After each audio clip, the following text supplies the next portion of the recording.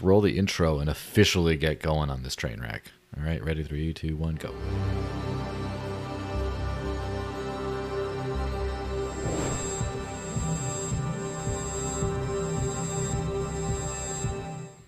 So, hey everyone, officially happy Friday. Welcome to the Digital Cash Rundown number 117, which means I've done this roughly 117 weeks in a row. I skipped a couple of times when I had an outage or when I was traveling, but I mean, that's like it's 2.5 years or something now. It's pretty good. I'm joined by the wonderful gentlemen, Kallisti and Jeremy, both of whom have been on before. How's it going, guys? Hey. What's up? It's doing great. Life's pretty good, man. Yeah, I'm happy to see both of you have sunlight outside. So it's like it's daylight for all of us. So that's good. Sometimes I remember episode 2 of this show, I had Josiah from the Digibyte community on, and he's poor guy's out there in Kiwistan. And so in New Zealand, it was like 4 a.m. He just got up, and you could see it in his eyes. And I'm not doing that to someone ever again. not You got to make it happen. That's it, Yeah. though, man. Sometimes just, when duty calls, you just got to get the job done. You got to get up early. Damn, that's what you got to do, right? So, respect. One time, I do remember some group of school children in India wanted a presentation on crypto, and it was like 2 or 3 a.m. my time. And so I was just there, and I had to put on a button shirt to look respectable and talk to all these kids. And then they had like a Q&A, which I didn't expect. And the thick accented Q&A at 3 a.m. It was a little rough, but no regrets. Just remind you guys, if you're in my Discord, you can go to the Digital Cash Rundown channel and leave super chats. And I will answer those. Ones, if you leave them in the YouTube or Odyssey comments, see how I'm feeling, right? But so, the news for today, right? The big news thing everyone's been talking about is, of course, the SEC thing. And here I brought up this article thing because Coinbase and Binance both got sued by the SEC over selling illegal securities or whatever. And anyway, this article, Coinbase reminds world it tried to embrace regulation as SEC sues for violation. Coinbase met with the SEC 30 times in 2022 seeking regulatory guidance, and now it will vigorously defend itself, it says. So one thing that's been kind of interesting with this whole thing has been, it seems like a very cut and dry U.S. regulators going after crypto, period. And it seems like no one's trying to say, well, but play nice to us. All the big players are fighting back. They're not like, oh, well, let's strike a deal. I think they're past that. It's like war kind of thing. So what are you guys' hot takes on the whole situation? Love it. Love to see it. I mean, obviously, you don't love the SEC getting involved in crypto, but that was always going to be inevitable. They're always going to meddle around. And the fact that it's all just such a sham fraud is just so clear to anybody who's paying attention. Gary Gensler put out his tweet saying, blah, blah, blah, Coinbase are trying to work around the rules or whatever. And then immediately got community noted on Twitter by somebody who, put in oh, well, actually, Coinbase have tried to engage many times and have got no guidance on the exact crime, rules they're now being accused of violating by the regulators who chose not to give them those rules, or something like that. So you love to see it. That's a sham. Everybody knows it, and obviously crypto is winning. It's what it all comes down to. The more regulatory FUD there is, every time I hear that, I think Streisand effect, and I think they can't stop us. It's that simple. Otherwise, this would be more of an issue, but it isn't. So I feel bad for Brian Armstrong and whoever has to deal with this stuff, at the coalface, but basically that's like crypto's smokescreen shield, so everybody else can just crack on with it in the meantime, and it's just strength in numbers. So that's decentralization. You mean you're not celebrating the regulation of possibly competitors? No, of course not. I'm not loving it that other coins are getting regulated and wrecked. I mean, it's all the same, really. It's just a whack-a-mole, right?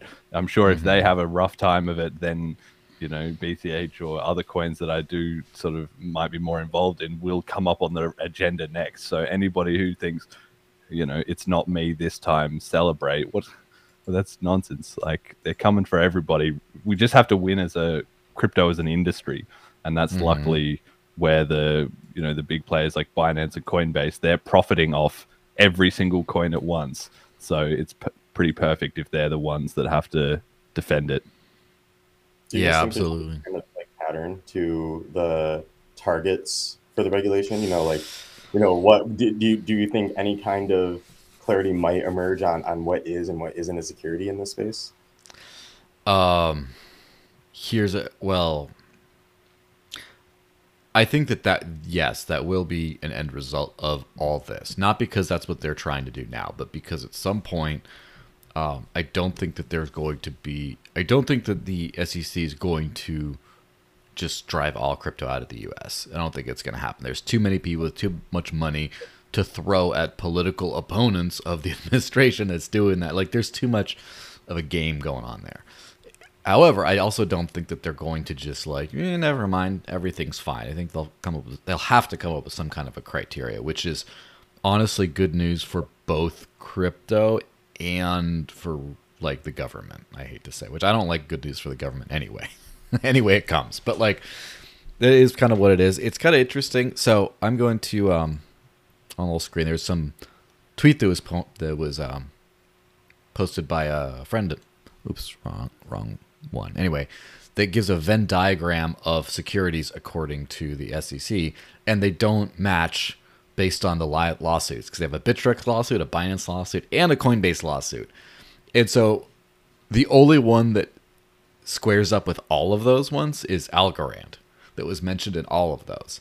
But then other ones, they just kind of pick and choose. Like Cardano and Solana were Binance and Coinbase, but the Bittrex case, no. The Bittrex case mentions, and the Coinbase case mentioned Dash, but Binance case does not mention Dash, even though Binance does list Dash. They're just all over the place. I think it was it Eric Voorhees might have pointed out that, on Monday they decide, on Tuesday they don't know what they decided on Monday. They're kind of going all over the place. But it's interesting. There's some nuance to this whole thing. Well, first of all, who gets targeted by these guys? I've noticed a pattern of groups that have chosen to engage with the SEC, and that's kind of weird. But so, for example, Library, which got sued directly, kind of the company behind the Library protocol, they did actively pursue a no action letter from the SEC and try to be as above board as possible. Got them on the radar. I know that one group involved with Dash years ago did also pursue a no action letter from the SEC, laying out a big case. The Crypto Ratings Council, which rated assets from least to most likely to be a security, put Dash at number 1 with Bitcoin and Litecoin, maybe like this least possible, all this kind of stuff. But then that gets you on the radar. I'm pretty sure Algorand also did that. At least Gensler has talked about Algorand famously in the past, and he seemed to be a big proponent, in fact. And now that's the one that's stuck in all the lawsuits you remembered in all of those. So that seems to be one thing that is pretty clear. The other thing, though, I found out is in none of these cases, even in the Library case, where they're actually suing the company behind the Library protocol, none of them are they alleging that any of these tokens are securities. They're just saying that they were sold as securities. In fact, I was there when the SEC lawyer was, when the Library case was, the judge was saying, "Are you asking us to rule that the Library token is LBC is a security?" He says, "No, we're not at this time." And they were almost begging the judge not to rule on if the token itself was a security. And the judge actually said, I want to rule on it because that adds a lot of clarity. And then, but he says, I can't, unless it's been brought before me, I can't rule on it. And so the SEC refused to bring it up. And that's in the most clear case kind of thing. In these other cases, they're just saying these exchanges sold illegal securities without saying the tokens that they were accused of selling as illegal securities were actually securities, which is such weird like legalistic like line, like walking the line. I think they're just saying you sold these things as investments, even if they are usually used as practical. It's like the intent behind the sale, not behind the actual asset. And what they're going after are these exchanges. They're going after the exchanges because they want to drive them out of the country, probably, or maybe they want to just make them all register as securities exchanges. But they're using the assets as leverage. It's kind of like, using children as leverage in a divorce or something like that. They're using the assets as leverage, not actually targeting the assets, which is, it's a little dirty. Well, it's not surprising, right? It's literally like they're trying to have their cake and eat it too, right? If they don't have to pick a position, then they can just try and keep everyone in this limbo of like, I don't know. But the thing is, like, that's a losing strategy in the long run because, one, the public clues on that this is just complete bullshit. Two, it gives essentially just free time for just the gray mass to continue under which crypto thrives because it's decentralized. And thirdly, eventually they have to come out with something, and just the longer they don't, the better for crypto. So they're in between a rock and a hard place. If they make it clear, then we'll just be like, right, fine, we'll just do that and then carry on. And if they don't, well, then we got to carry on anyway. So yeah, it's not like Gary Gensler doesn't know what he's doing either. I mean, I really think like he's very intentional about exactly what words he says and when he says them. And I think kind of the public doesn't really see it that way. He's like, oh, he's being so unclear, he's being so vague. It's intentional. I mean, one, that's how legalese is played. But then two, it's not like Gary Gensler doesn't know what crypto is either. I mean, I've seen his MIT classes. He knows exactly what he's talking about. So I think he has to be deliberate, kind of, maybe in a way, he knows what it's all about, and he's doing us a favor by stalling the government, not letting the government actually set this definition, especially the U.S. government, because that sets precedent across the whole world. And then, so let's say he understands that if we keep it in this gray zone, as Jeremy said, then maybe we do have the opportunity to just make so much progress that no matter what they do, no matter how they rule it, the chains that actually have utility will be able to thrive and accomplish their mission. Yeah, I think that's a great point of like what could hopefully happen. I think they're trying to also delay stuff, but they're trying to delay crypto so they can do a CBDC.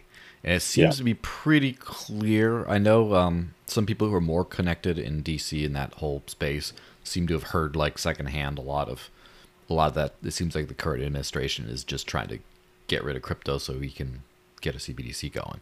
But the other wrinkle to this whole story, which I'm sure you probably have seen mentioned, is SEC's Gensler was offered to serve as an advisor to Binance in 2019, lawyers claim. Years before serving as the head of the SEC, Gensler offered up his advisory service to Binance, the exchange's lawyers allege, and was denied.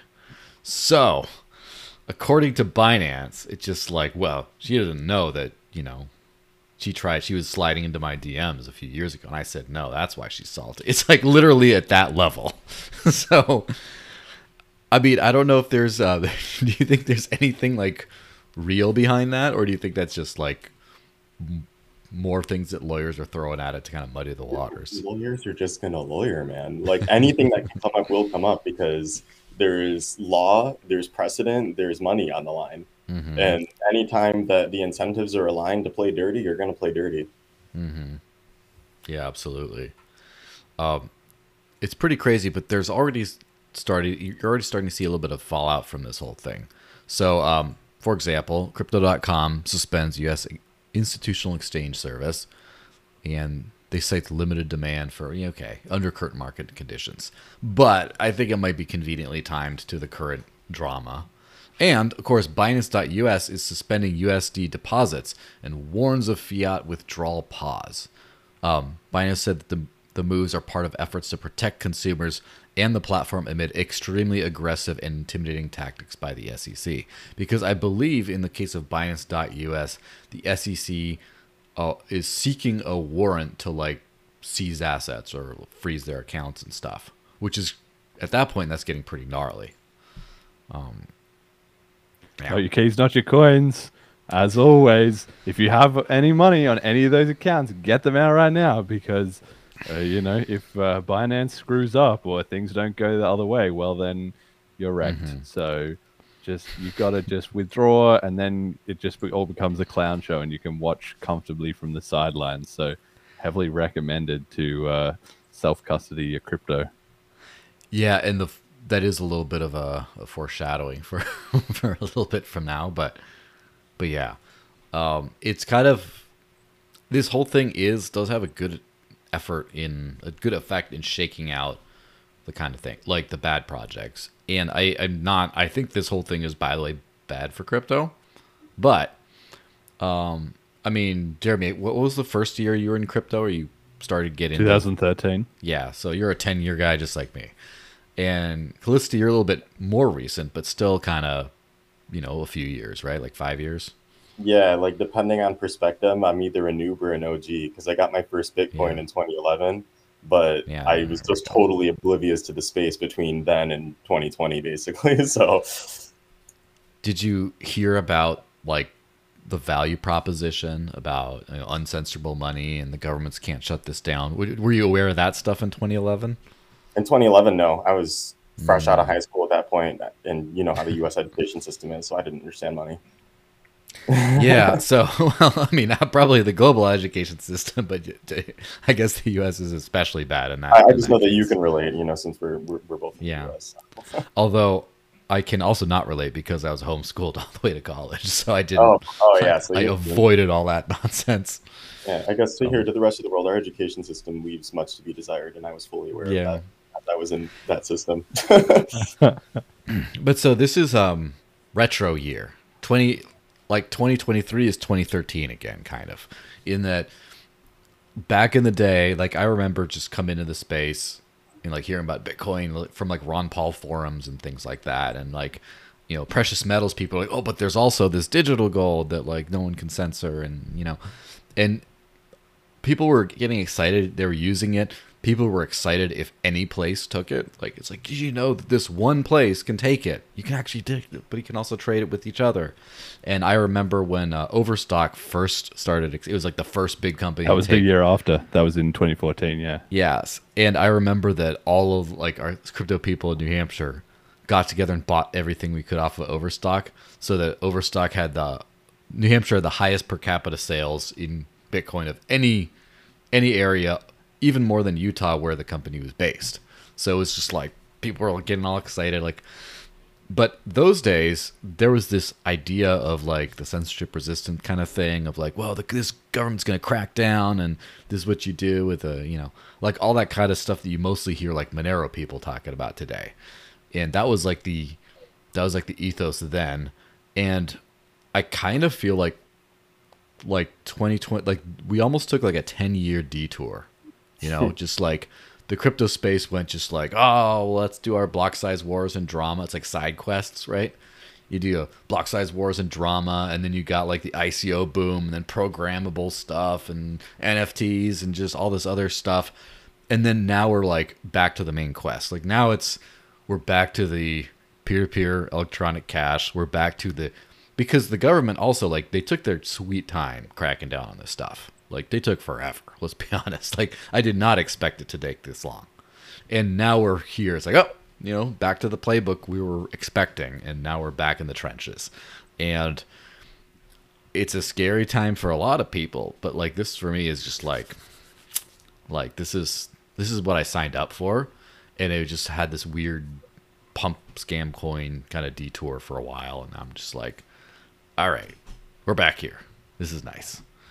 I think we're ready for it. Well, I think we're ready for it. I agree. I hadn't thought of that, but you're right. In 2013, what was the big stories? It was Mt. Gox blew up kind of at the end of the year and at the start of the year. So that was sort of similar to the FTX and now the Binance stuff that we've been seeing, right? You had everybody was very concerned about regulation. That was shortly before Jeremy Allaire and what was that guy, the bit license in New York. It was sort of similar vibes there. Obviously, the Silk Road got shut down in 2013. That was also big around regulation and how actually undercover is all this stuff, right? So you're right. That was spot on. And I agree with you that things have been derailed, certainly since the middle of about 2016, while the block size war was in full swing. But now, yeah, we are coming back around to it, and I think we're just set up to win, basically. Like, I mean, I'm perpetually pretty crypto optimistic, but if you compare now to 10 years ago, the amount of funding in crypto on the crypto side of the balance sheet has skyrocketed. So that's already a huge win. And the other big thing that you can't get any other way except for things to have gone this way is that the public have had a very, very, very, very, very long time, and things take a long time to understand it a bit and not be freaked out by it, right? Just 10 years of time is a long time for everybody. Oh, I heard about crypto. I heard about crypto. I heard about crypto. What is this? I kind of looked it up. Not really sure what's going on. But just time is the ultimate thing, the ultimate legitimizer in people's minds. Once something is around long enough, if people are still excited about it and still going off about it, sooner or later, everyone else goes, all right, well, that must be a thing. If it's, 6 months, they think that'll go away. That's a fad. If it's 2 years, they're a bit like, oh, okay, it's been going on for a while. But once something's been around in their own mind for 5 to 10 years, then it's kind of like, this isn't going anywhere. I'm just not involved yet, kind of thing. Yeah. Once Matt Damon shills it, it's over, I guess so, yeah. All we need is Jim Cramer to say that the price is going to go down. And Yeah. that's time to load up. Or no one's ever going to use his stuff as money, and just like, That'll be green it. light, Yeah, it's kind of crazy because there's an interesting like narrative thing, and I know that especially people from the Bitcoin Cash community are very sensitive to the narrative wars, because that's literally been all that's gone on in that like segment for what has it been, 6 years, I guess, but more, of course. But I'm just saying Bitcoin Cash's history. But the narrative, the narrative is, think like for old timers, right? Things used to be about peer-to-peer cash, then there's a detour and stuff, then it all went to shit. And the thing is, there's a narrative with the maxis, which is, then Ethereum came and the shitcoin boom and all this kind of stuff, and we've been here warning you the whole time. And that's like the conventional wisdom, I would say. I don't know if it's conventional, but it's, loud maxis on Twitter and Sailor with his, ugly ass face. That's all that stuff is, right? But in reality, that is not entirely untrue. Let's be honest. I'm not saying give maxis credit, but like, it's not entirely untrue. The thing is, I think that the maxi community excluded themselves from that when they were part of it and are a part of it.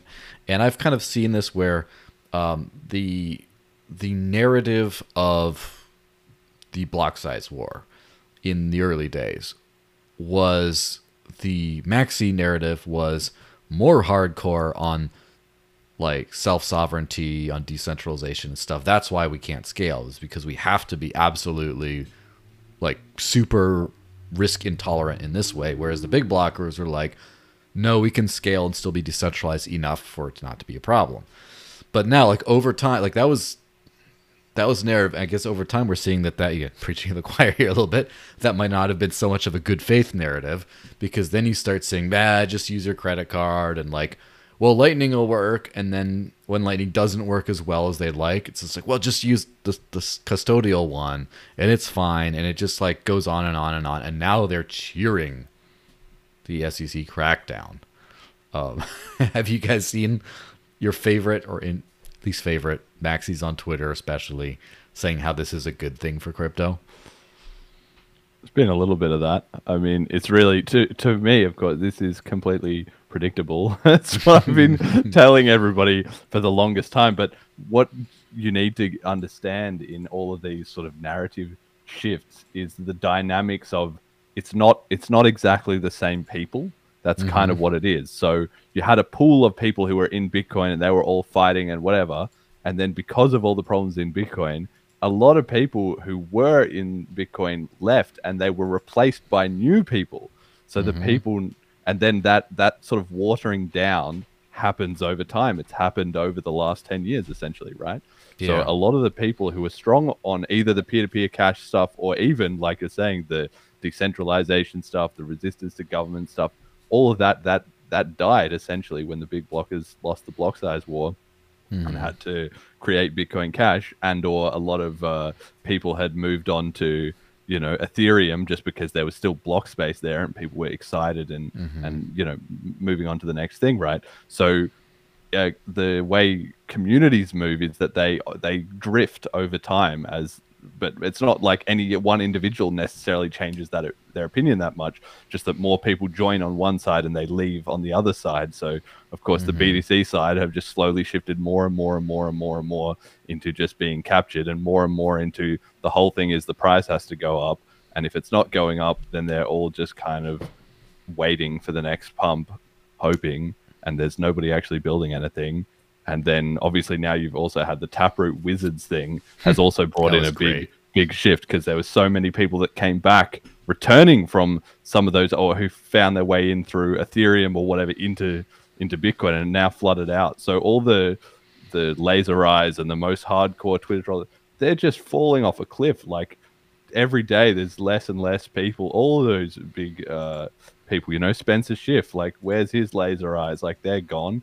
Ironically, at the same time as his dad is finally getting into Bitcoin, getting into BSV, but exactly, which is it's hilarious. It's actually like it couldn't have been any more perfect, really, as far as that goes. But so that's essentially what's happening, right? Things have just become diluted, and they don't realize, because they're in an echo chamber, that the world has just sort of moved around them and is kind of carrying on past them, and that's what's happened. Yeah, one thing I've noticed is there's been like the age where you can be economically viable as a company and only be Bitcoin, or only Bitcoin and Ethereum, like something like that, is long since over. However, now that there's a new era, since this last bull pump, the laser eye pump, where underperforming mediocre companies in crypto can just do Bitcoin only, but be very like loud about marketing that and kind of survive despite being a mediocre product. It's also known as the Swan Bitcoin model, which I'm going after them directly. I don't give a shit. But that whole idea was like, well, only the shitcoin casinos are going to be hit by the SEC. We're all going to be okay.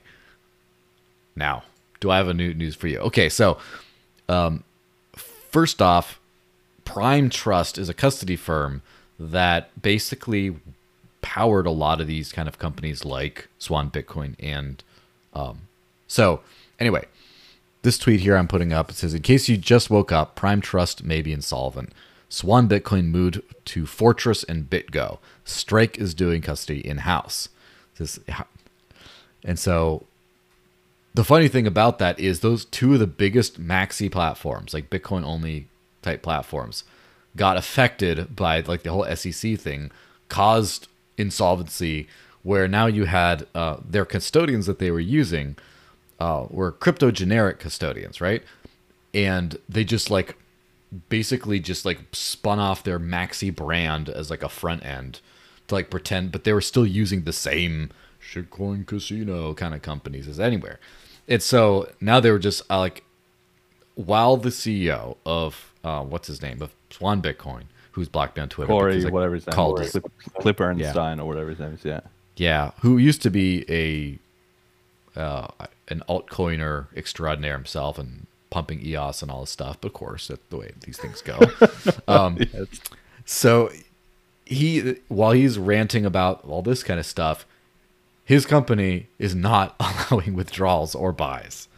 Now, this has changed since now, I believe. But for at least a day or two, I saw people saying, whoa, I can't buy, I can't DCA. Like all these maxis who were yelling at me on Twitter, because, I like to troll them, so why not? They were now saying, I can't get my money out and all this stuff. And I'm just like, oh no. Like, it's hilarious. It's also like genuine human concern, right? I don't want them to lose their mind. I'm like, no. But it's also hilarious. And now it seems like all is well for the moment. However, this is an interesting twist. So I'm going to put up the Jack Mahler's hate that guy too, but whatever. I just published Strike Infrastructure Update. We now serve customers on our own infrastructure. We're proud to offer our own safe and reliable infrastructure to custody our customers' Bitcoin and US dollars. Now, maxis are saying that's a good thing. However, this is from one of these maxi accounts, right? These toxic maxi accounts. But if you deposit or hold your Bitcoin on a third-party platform or service and they are not or don't use a qualified custodian, those Bitcoin are probably not legally yours anymore. Boom. So the thing with this actually happened in, I forget which, there's been so many exit scams and collapses, so I can't keep track of them. But there was one, I don't remember if it was Voyager or FTX. It was one of those things. No, Celsius. I think it was Celsius. But again, correct me, please, if I'm wrong. That made the case, argued the case, and won, I guess, in this case, that customer funds were company funds. So as in... Do you think that was Voyager? That does sound familiar. Yeah, I thought it was Celsius because everyone doesn't like that guy. But it could have been Voyager. But basically the argument is... Again, someone please correct me who's looking this up. I'm not going to look it up right now. But basically, if you deposit funds on this platform and they go bust, everything is up for grabs in bankruptcy. Whereas if it's not like segregated customer funds, whereas if they have enough money to make the customers whole, they do it and then they eat the losses on the rest. It's like, no. So Strike was using a custodian, meaning... that was customer funds were SAFU, whatever. Customer funds were there. Now they're doing it themselves. If Strike, again, this is just rapidly developing. It's just what I see. I don't know if they've applied to become a licensed custodian. I don't know if they're going to. As it stands now, though, it looks like Strike is now legally owning customer deposits. So if they go bust or if they get shut down, you get rugged.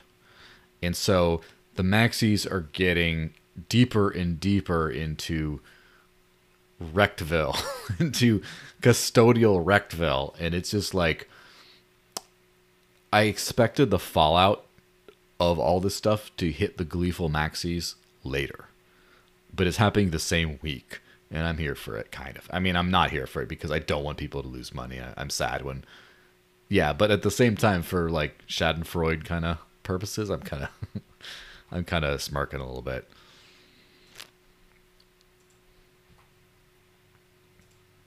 It's the same people who are saying have fun staying poor. So it's like, yeah, there's that little bit of vindication, but at the same time, it's like, well, this could have been avoided, right? Yeah. I like this point about the marketing though of the Swan Bitcoin and whatever those other ones. Like Casa was also similar. Jamison Loppet was like Bitcoin only, just for Bitcoiners, laser eyes all the way. And then at some point he was like, and we're adding Ethereum. And then loads of people were like, what are you doing? Yeah, exactly. That was hilarious. I actually know some of their employees are like local to me, like friends of mine, and it's funny to see like good people, right? Good people, but not in a crypto sense. Like a little bit slightly toxic maxi and that stuff. And the conversations have changed now. Now they're like, man, they're going after us so hard. We're just supporting Ethereum too. Like, what's the matter?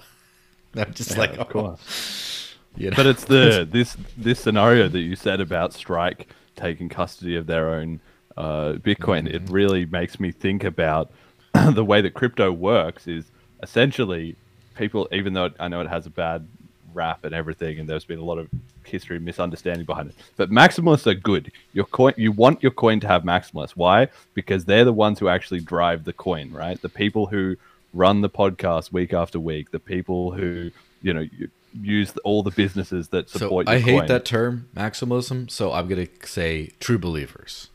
You want believers? All right. Okay. Well, whatever. Your true believers are the ones who are who are powering everything, right? The people who are like, I've got a bit of Bitcoin and I've got a bit of Ethereum and I've got a bit of Monero, they aren't doing shit, right? They're just kind of at the fringe of everything. But the ones in the center making it all happen are your true believers, right?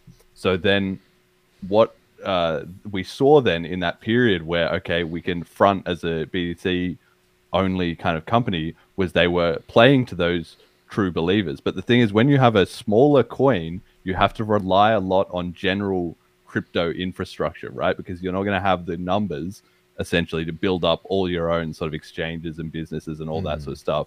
So instead, so those smaller coins tend to have a lot of, you know, they're like, oh, go use this exchange, which has every coin, but buy our coin rather than go to this specific thing, which is run by only our community for our community.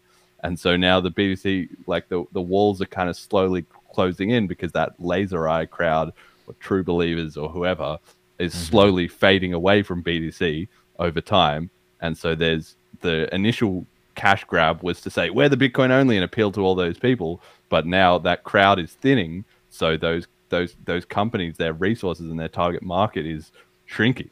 And that's a really big problem because then like the defense will be that they'll all lock shields, you know, they'll all try and be even more like we're all in together. And that'll be great until suddenly the whole ship sinks at once and they're all wrecked. So that's what they're setting themselves up for, basically. Yeah, although I think that setup works better for them if they were something like a Monero, where they can be that small group of hardcores and still have a good time. A big part of being a maxi is being number one and the number going up. And I think I think a lot of people were expecting the super cycle or whatever you call it, the hyper Bitcoin, all these like the words. lie. That was the biggest lie. Oh man, but it Dan was held. It's gonna be the super cycle, guys. Oh my god, I remember I did a whole segment calling that out on my show. Oh, that would have aged like fine wine. I'll have to go back and dig that up. Unfortunately, the washing machine can only go regular or whites only or whatever it is. You know, it's not. There's no super cycle on that machine. It's a super cycle, hyper Bitcoinization, and there's some other weird terms that they used about like, you know, just try to like make up things that aren't reality, right? And I think that 69,420, while it was a hilarious price for Bitcoin, also was a giant disappointment.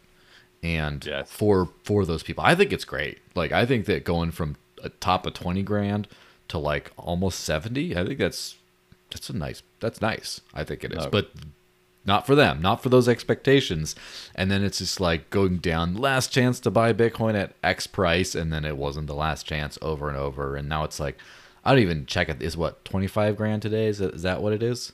Something like that. But that like it's just the lie that the entire BTC people are bought into, that like number go up forever. And that's not the case. It's actually quite the opposite, right? The higher the price goes, actually the harder it is to get the price higher and higher because it's an exponential, right? The difference between $10 and $100 is not actually all that many sort of real people, even though price is set at the margin. But still, as the size grows, it gets harder and harder to get that next pump. So of course, 70,000, that was a total fail because that was a whole laser ray to 100K. That was all about, they didn't even get close. So that was a complete failure. And I think that was a complete failure too, sort of on their behalf, because that's kind of where it's topped out at. Like Bitcoin is now a global phenomenon. Everyone knows about it. Everyone had the chance to be a part of it. Everyone saw that price hype cycle. The next crypto cycle, I will expect, you know, ETH and BCH and XMR, a lot of these other coins will rise relative to BTC, might go up as well too. But even just if they get back to their all-time highs and then other coins are just rocketing up is what I would expect, because now everybody's kind of over it. Anybody who wanted to invest in BTC already has. And even with a bit of a pump, if other coins are going up more, they're not going to be flooding into that, you know? Yeah. What do you think, Kallisti? Is that a good? I mean, there's just way more upside potential with the lower market cap coins. It's just math. But it's like you said, you know, it takes exponentially more money to increase that price. To get that next 10x, it takes 10x more money. Yeah, it'll be really interesting to see. I do think there's still a lot of like basic retail kind of like ability to get into crypto. The thing is, I guess the problem is once you make your a lot of these, like we're talking about utility, because every project has utility, even the pumpiest ones. Dogecoin has a lot of utility because you can buy it and it goes up. Like Elon will tweet about it. It's very utilitarian because your purchasing power grows by like literally it's cheap Doge has always been kind of cheap. It's always been around, and you can kind of like just take it and like maybe you'll get a super Elon pump. Like, I hate to talk about that speculation as utility, but it's kind of true to a certain extent. Okay, you have to contrast that against like Hex or something though, right? Where that is, I guess, basically the utility of Hex as defined by its own like rhetoric. It's like, oh, it's designed to pump. Like Doge isn't designed to pump. Doge is a meme. So you get the utility of like the, I guess, the utility of the community. You know, the memes that come with it, the just brand. the general feeling of the brand. Yeah.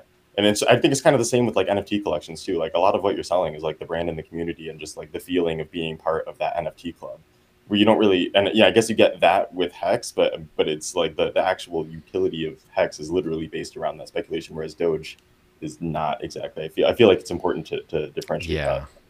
Yeah, Doge, the WoW is just the utility, and the pump sometimes is a side effect of that.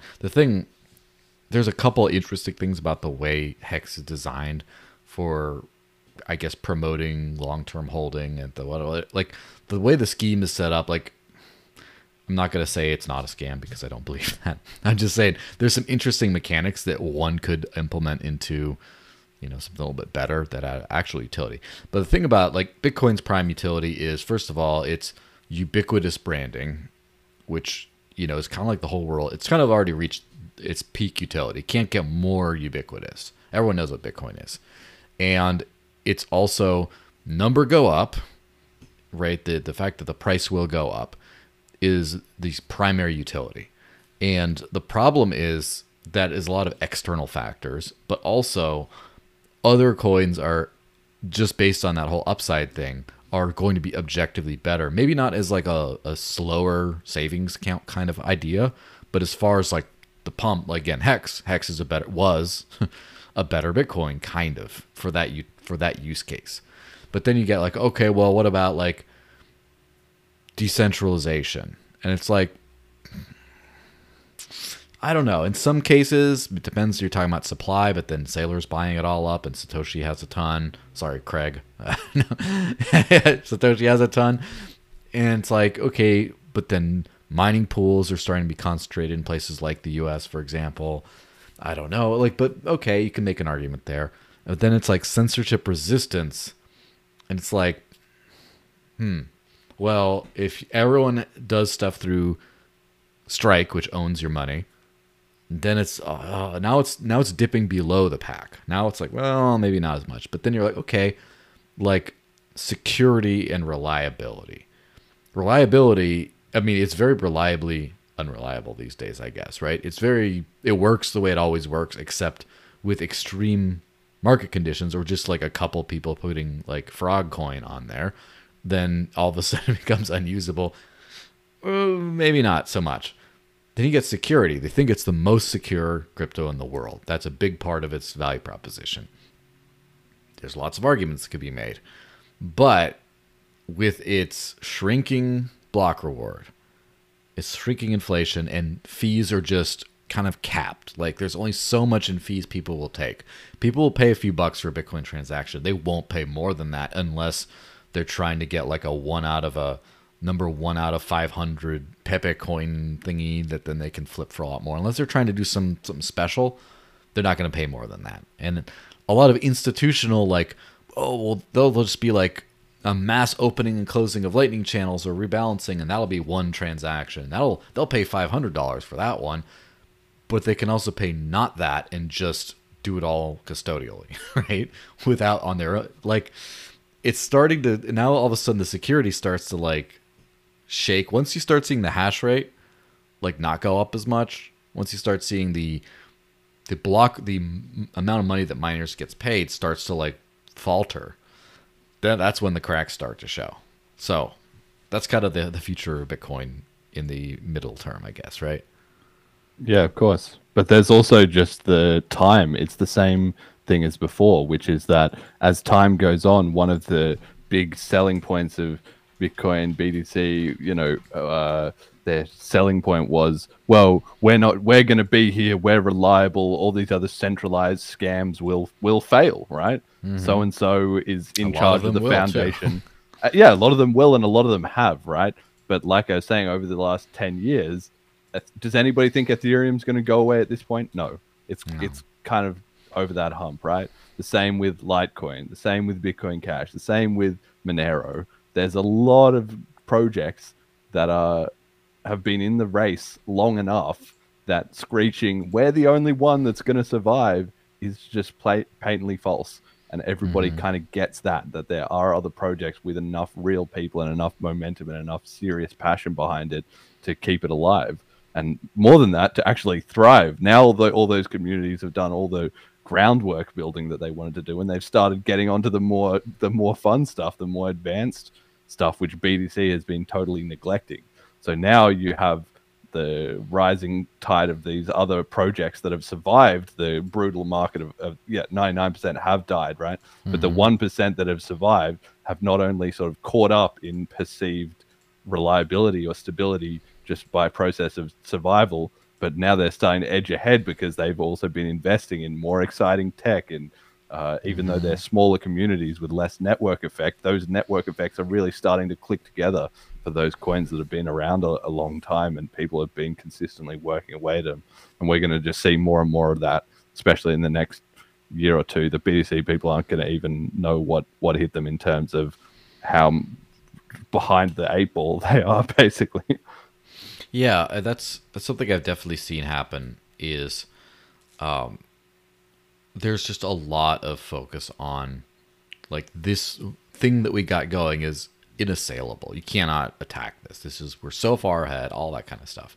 The thing is, first of all the consensus mechanisms, like Bitcoin is the daddy of proof of work. And proof of work is the one that the environmental kind of regulations are really going after a lot. And obviously that would be bad. I don't think proof of work should be regulated. Like it's just an energy use. Just use it if you want, right? But I think that as far as like the energy footprint, like once you start cracking down on that, because China already did their ban, the Western world starts to do that. Now all of a sudden, it starts to go into like an area again where you have like more, like for example, if most of the Bitcoin Cash or Monero, whatever hash rate was in like Uganda or something, like I don't know if anyone would really care. It's just kind of more appropriate to like, you know, the cypherpunk kind of thing. Like, well, there's miners here now and then they'll be there tomorrow, and it's more fluid. But like for a behemoth like Bitcoin, which first of all has is already at capacity. So when you have like the difficulty adjustment, like when the hash rate went away in China, people couldn't get blocks through like all day. It was insane. And just having those kinds of issues and disruptions just isn't that for that like rock hard stability coin where they're like, oh, look at all the hash rate securing it. Oh, well, it's gone today because it's popping up elsewhere. It's going to start to like chip away at it, you know? Especially once you have like this whole government endorsed coin item, like idea, is a hugely bad idea. And I don't think it's just bad because I don't trust the government, but it's also like they're going to bite you in the back, and then you can't take back your principles, really. There will be some people who remembered, wait, wasn't it the reason I was buying this because it's not a security? This is the one not a security coin that I can buy, but now it's like I can't.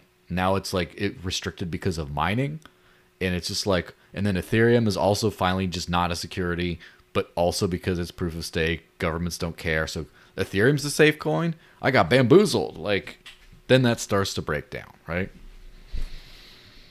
Yeah, of course. And that's the whole thing. It's the irony that the proof of work has the environmental FUD, and then proof of stake has the government, what is called SEC attack from the side. So there's no ideal one. Yeah, exactly. Everything's got to just deal with its own trade-offs and problems, right? That's just going to be like anything. But like you said, the once you sold out your principles, you can't get that stuff back. I mean, when you said, okay, there's loads of normie people who still haven't bought any crypto that might get hyped in the next bull run, I think a lot of those people, yes, they will, but I don't see them all going for Bitcoin, because by now they all have friends who are into crypto or somebody that they trust or whatever, and the chances that that person says Bitcoin and only Bitcoin is at an all-time low. So instead, they're going to go, oh, who's my local crypto friend and go to them, and that friend will say, man, I got into ETH and I bought these 3 monkeys and it was sick, and then the fees got really high, so now I'm on Avalanche. And their friend will be like, okay, maybe I'll get a little bit of Avalanche and maybe just a tiny bit of Ethereum. Sounds like a good mix, you know. That's kind of what's gonna happen. So I think, yeah, everybody knows about Bitcoin, but even if the price is going up, all this environmental stuff too, that's just, they've also a bit done. People whinging about the environment, like they just can't sustain it because they're busy protesting 100 other things. Yeah. Like at the same time, like you can't just be like, it's just Bitcoin mining. Like the environmental protesters protest everything. They're fighting against the oil industry, and they're fighting against whale hunting, and they're fighting against, you know, they've got the wrong work problem. cut out for them. They're firing too broad. They're fighting like 10 battles at once. Whereas the crypto industry is like, nope, we're just doing crypto and just that. And so, of course, over time, it's just going to plow through the resistance, basically. Yeah, what I think is interesting with the environmental thing with proof of work is I think that I don't see proof of work getting banned. I mean, I'm not even saying effectively banned. I'm saying I don't see it banned writ large in the Western world. I do see there be some kind of like, well, it has to be done with renewables, kind of like Elon Musk's whole thing with Tesla. It's like he gets government credits and stuff for running like a sustainable renewables whatever business, and so it's the same sort of a thing where I think that it'll just kind of cartelize proof of work mining operations in the US, where it becomes more than already, I guess, where it becomes like, well, these are the environmentally friendly ones. These are renewables plants. The ones who aren't on renos, you have to register. It just will make it a little bit like less centralized, probably. I mean, less decentralized. But, you know, in the meantime, there'll be some Yahoo up in like a obscure Canadian province where the officials don't even know where to find them. Like, you know, burning a hole in the sun up there to stay, you know, just there's always going to be something like that going on. You can't quite, you know, that might be another, like, especially like the thing is, I think on the energy subject, I think that the corner is turning towards nuclear a little bit finally.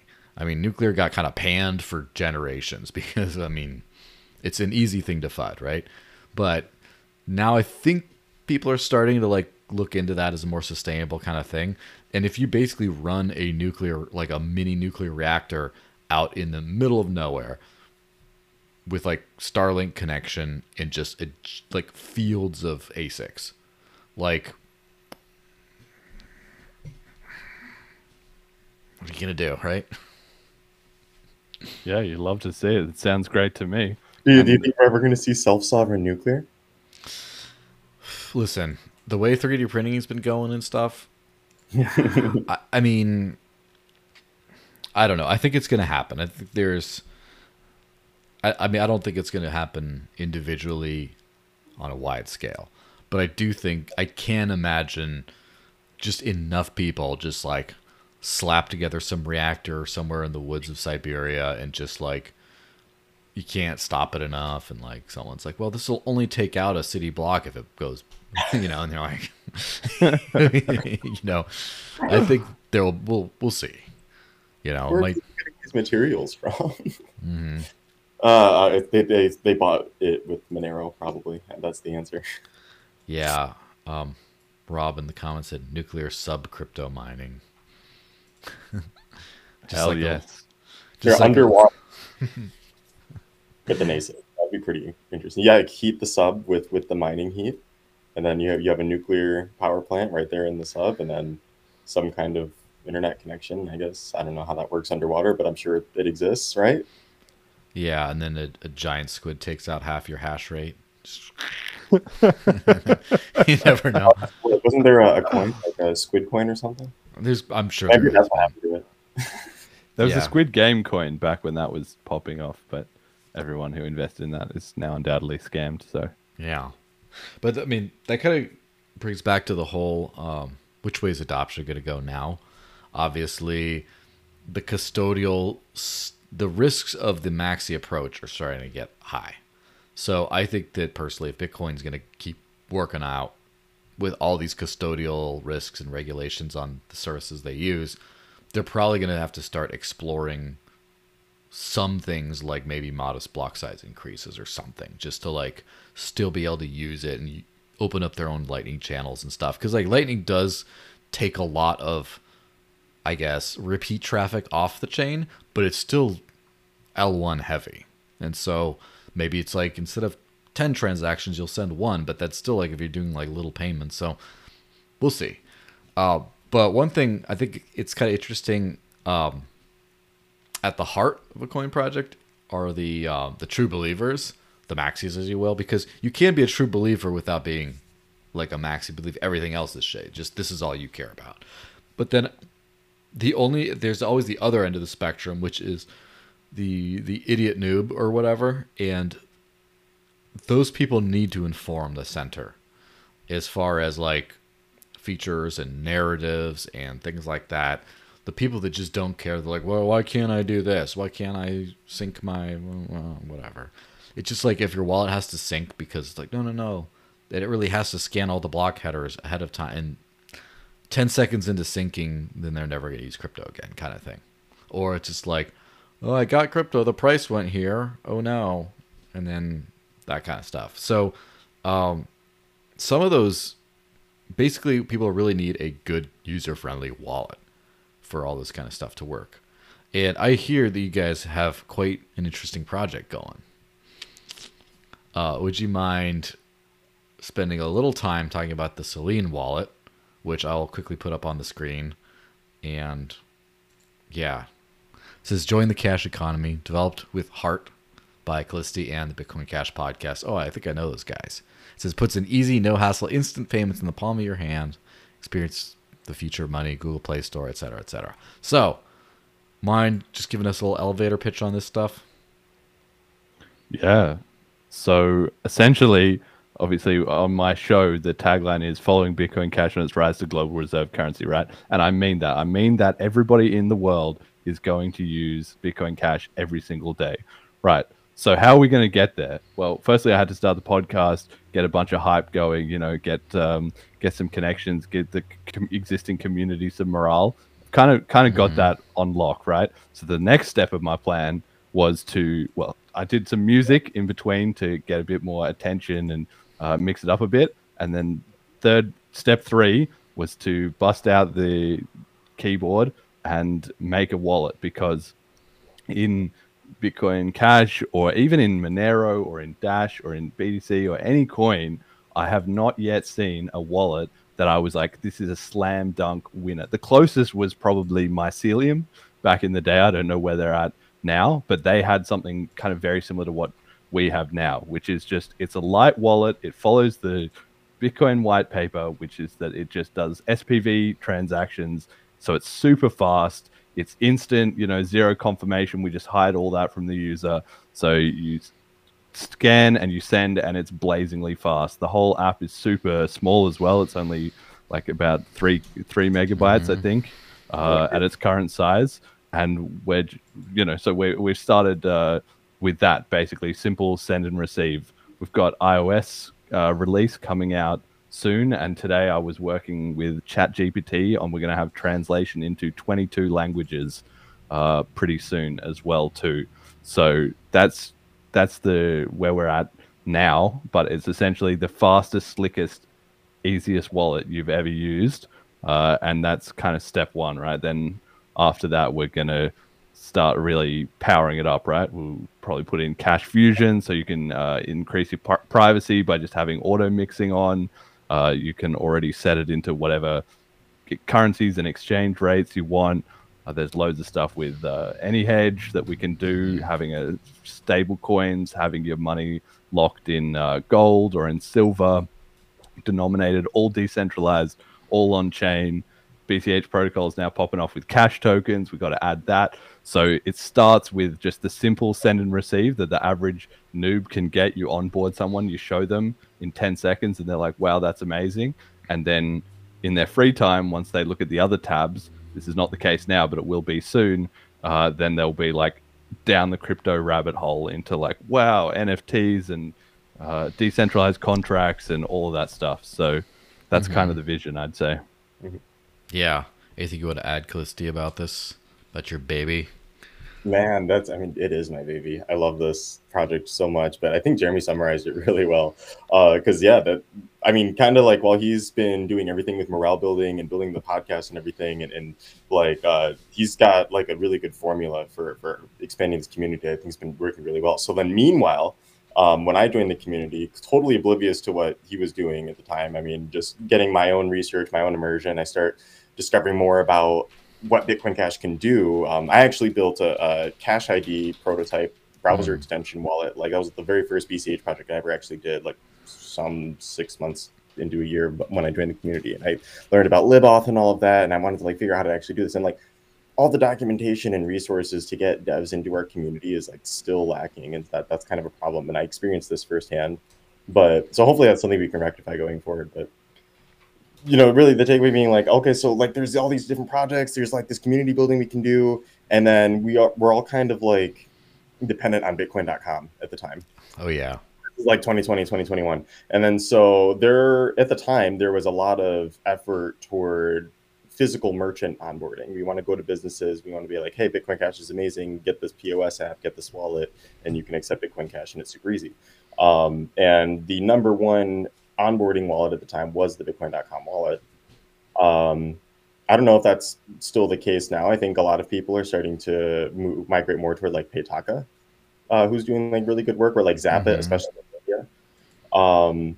Because there is demand in our community for wallets that cater specifically to the Bitcoin Cash experience, because it's an experience you can't get with most other chains.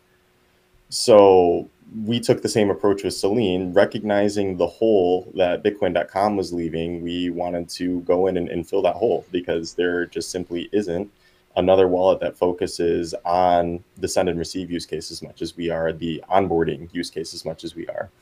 Other wallets such as Paytaka and Zapit have other features that would be appealing. Like Paytaka is really leading the way with the cash token. Zapit's really doing a lot of interesting stuff with like the peer-to-peer exchange, and then they also have the groundbreaking integration with INR.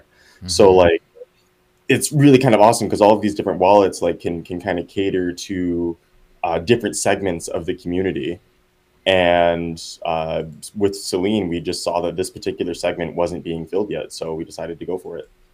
And of course, it's all open source, worth mentioning, and all community funded as well too. So we don't. That was part of the problem too, that we saw the Bitcoin.com wallet was kind of a bit, captured by the interests of that company. And they have done a great job for a long time, and they've got their own, problems and battles to handle, right? But their wallet wasn't open source, and obviously in crypto you need open source wallets, so we decided we'd make it open source and funded by the community.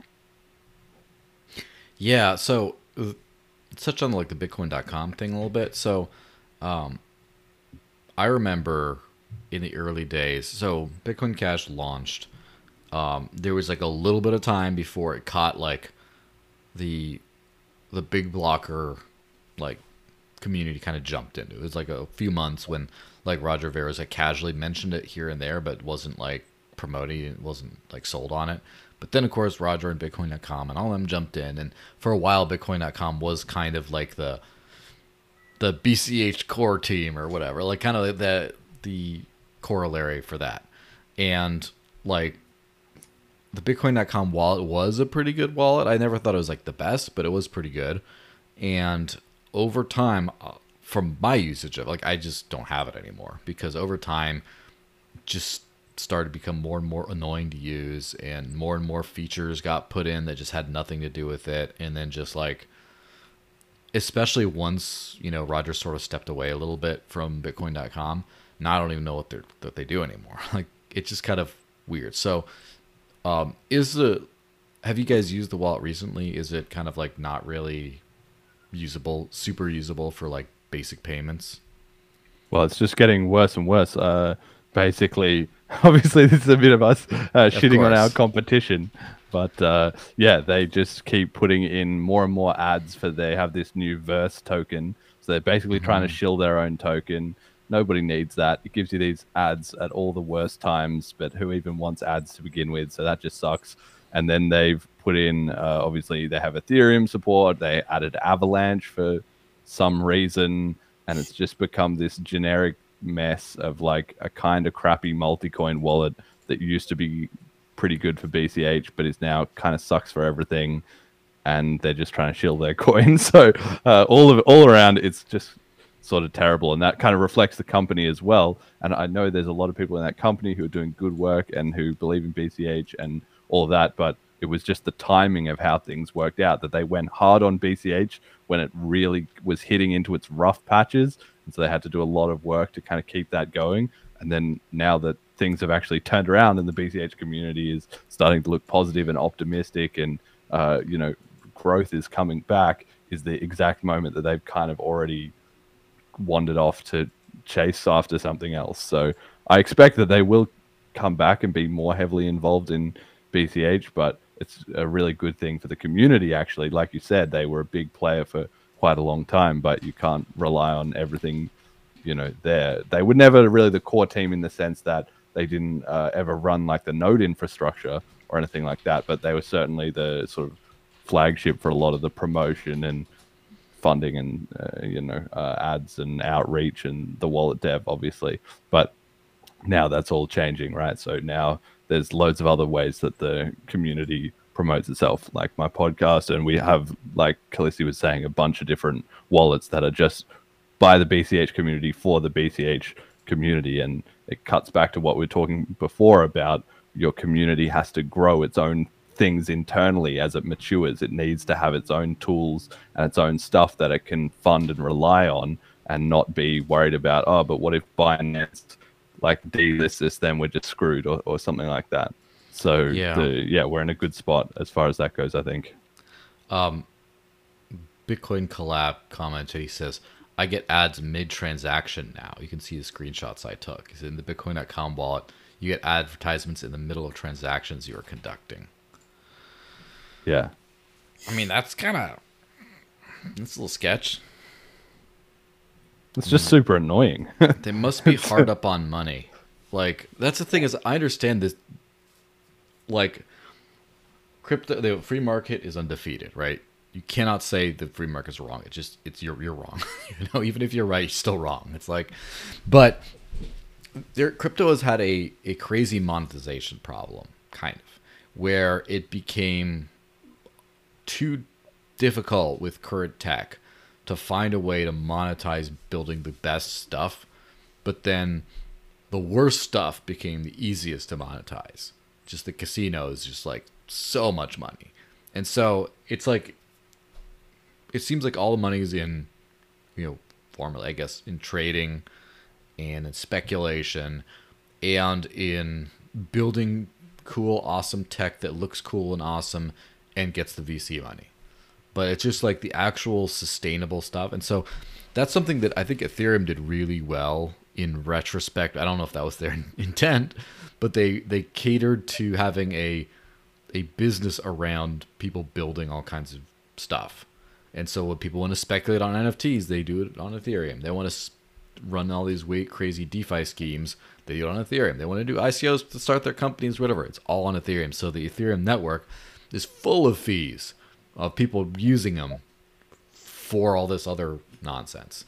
Whereas like even Bitcoin couldn't figure, I mean, a lot of people wanted to use Bitcoin, but like today they won't pay enough for the block size. And then all the cheap chains like Litecoin and stuff and all beyond see very little usage in terms of like fee spends, like total fee spends. So it's like, how do you do this? Like, how do you develop a wallet sustainably? I mean, it seems like people just have to like want to use it, and you have to, get like donations and stuff to like make it happen, like community funded type things. But then as far as like I notice all the best wallets, in my opinion, that aren't Edge. Edge seems to be the one that's actually a decent wallet that's like out there. It's like a company. Whereas like all the other ones seem to be developed by the projects. Like, all the proprietary ones. And that's what Bitcoin.com was, is it was, or it kind of had a stand-in as, it was, even though as a company it was the Bitcoin Cash wallet, the official Bitcoin Cash wallet, sort of. And so because of that, it was okay. But then once they had to become a company and make money, now it just became awful, as they all do. So Yeah, exactly. And we're hoping to sort of fix that and show that there's a different way of doing it. So recently, we got funded. We did a Flip Starter, which is like, crowdfunding on BCH. So we got a decent chunk of money in there because the community love what we're doing, proof of work. We released the wallet. It was really good. People could try it out and be like, wow, this is amazing. And we definitely need this. So they gave us some BCH there. But in the future, maybe we'll do some more of that. I think they'll be a part of that. But there's plenty of other ways that we can monetize it that we will investigate as time goes on. One thing that we have talked about doing is we might put in a little like a pop-up, which you can just dismiss or turn off. But some people will go for it that says something like, you enjoying this wallet? Here's a setting that you can turn on, and every X transactions, maybe every 20 transactions, send the devs 5 cents, right? And that's very easy for us to build into the wallet. Again, like it's all full circle, but just because Bitcoin is actually easy to use and it works, then they can just switch that on and it can just quietly ping off to us in the background every once in a while. If we have a decent pool of users, that becomes a decent amount of money. And the more they use the wallet, the more kind of we benefit, but also the more invested they are and the more they can spread it around to their friends, right? So that's one thing we can do. We can also do, we wouldn't, I don't think, do like advertising, but we might have a section we're planning to do for like content creators. So people who want to, promote their BCH or maybe even just their generic crypto stuff. Maybe we even just expand it to anything, and people can go in there. Content creators can come to us and say, hey, can I put my video in your feed? If we think the video is actually of a high enough standard, then we put it in there, and then people can obviously tip the video creator, and maybe we take a small cut on that, or maybe we don't, and maybe just the content creator pays us to get sort of promoted in the feed, right? We could have a sort of pro tier subscription for really advanced crypto users who want whatever feature that only the super hardcore people want, and then we just charge a $5 monthly subscription somehow to be a part of that. There's loads and loads of things we can do, so I'm not really too worried about the monetization. Not to mention at this the stage. entire untapped potential of the actual business to business use cases, and also like back office systems for businesses, POS systems for businesses, like huge ability for revenue streams there, because those apps don't have to be free. Whereas we want the user focused apps to be free always, never have like intrusive ads, anything like that. So we got to find better ways to fund like the ones that Jeremy was suggesting. But when you're dealing with other businesses, money talks, right? So if you want the product that you want, then there's going to be some kind of model there. Yeah, I mean, especially when you integrate with some kind of third-party services or otherwise, like through the Cash Tokens ecosystem in some way. I'm sure it could be easy to get like a little bit off of, for example, when you hit the BCH bull stabilization protocol, I think that you should be able to find a way to like get skim a little off of that, which is the way most wallets kind of do. It's kind of it's funny because I've been watching the AnyPay folks who had some really good point of sale kind of apps sort of struggle to figure out how to do things, and I think they do like 1/10 of a cent because of they use like the BIP70 payment codes for invoices. I think they take something like 1/10 of a cent of each payment or something like that, but because they mostly do like API stuff like through the Cake Wallet and Edge Wallet and stuff like that, at scale it starts to really like add up. And so I think stuff like that could be very interesting. Of course, it requires a little bit of programmability, whether it's the invoice themselves or whether you're using like actual smart contracts for this kind of stuff to just build stuff in. It's pretty cool. Yeah, some of the stuff can just be done with regular old UTXOs, just plain old transactions that we've been using since 2010. Like, for instance, the donation mode that Jeremy was talking about, where it's like every 20 transactions, 5 cents. Like, that's just add a 5-cent UTXO to the dev address. That's it. That's a regular transaction. So you can't do that unless your chain has like minimum programmability. Otherwise, you have to use some kind of centralized API where the application layer has to do it rather. So you would maybe bundle that into multiple transactions. Yeah. Well, that's a lot of fun times going forward. It's Celine.cash, right? Is the address for the website there. SELENE.cash. And try it out, Joel. I don't know if you haven't downloaded it or had a look at it yet, but for the de-googled phone, it would be perfect. We provide an APK, so you can download that and If you have it on haven't your tried it phone. and you download it right now, I'll send you some stats. Yeah. Just I your, have to run to it. I will download it tonight. I have to run and do some other stuff, but like, I do appreciate the APK thing, especially because I'm in this like de-googled rabbit hole, this graphene thing. And when I started using Graphene OS, the Aurora store, which is what lets you privately bridge to the Google Play Store, so you could get Google stuff without them tracking it or spying on you and all this stuff, was down for like a while. So I was just literally finding any sketchy APK files anywhere for all will my be on apps. Android eventually, also worth noting. Yeah. So, I mean, it is on the Google Play Store. I did check it out. Right now Yeah. I got a few downloads going. It's It's still yeah. newish. It's still what we've been out for, I think, We about haven't even 3 been out weeks. for So 30 days yet. Yeah. yeah, Yeah. so this is just the V1 of it, and anybody who checks it out, you expect to see it improve rapidly over the next probably 6 to 12 months. And but the users are already loving it. We're already getting tons of positive Nice. feedback, and so many people have requested all these different features.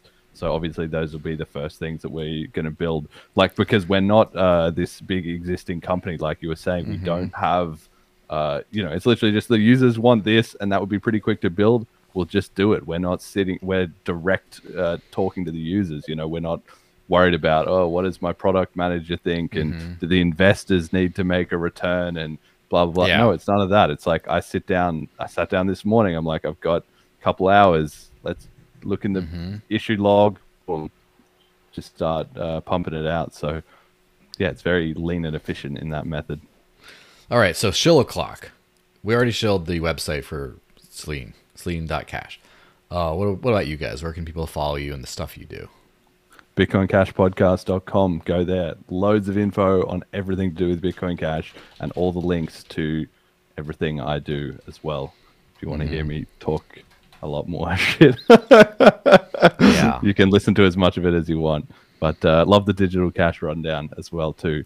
Everybody listening in, yeah, got to give Joel his props too. Doing amazing work here. Well, thanks, but everyone knows where they can find me because they're already here. But Kallisti, where do people find you? Yeah, Kallisti.cash redirects to my Twitter. So it's down on the label in the video here. Nice. If you type that in, it'll go to my Twitter. Also, obviously, check out the Celine wallet. I'm having a great time developing for everyone. So please check that out and tell us what you think. Okay. And yeah, definitely check out the podcast, BitcoinCashPodcast.com. Absolutely. All right, everyone. Thanks for watching. I'll see you guys next week. Try out the Celine wallet. I know I will. I'm not just saying that because they paid me, because they didn't. So I'll give that a try tonight. Everyone have a great week, and I will see you guys next week. Bye-bye. Thanks for having us.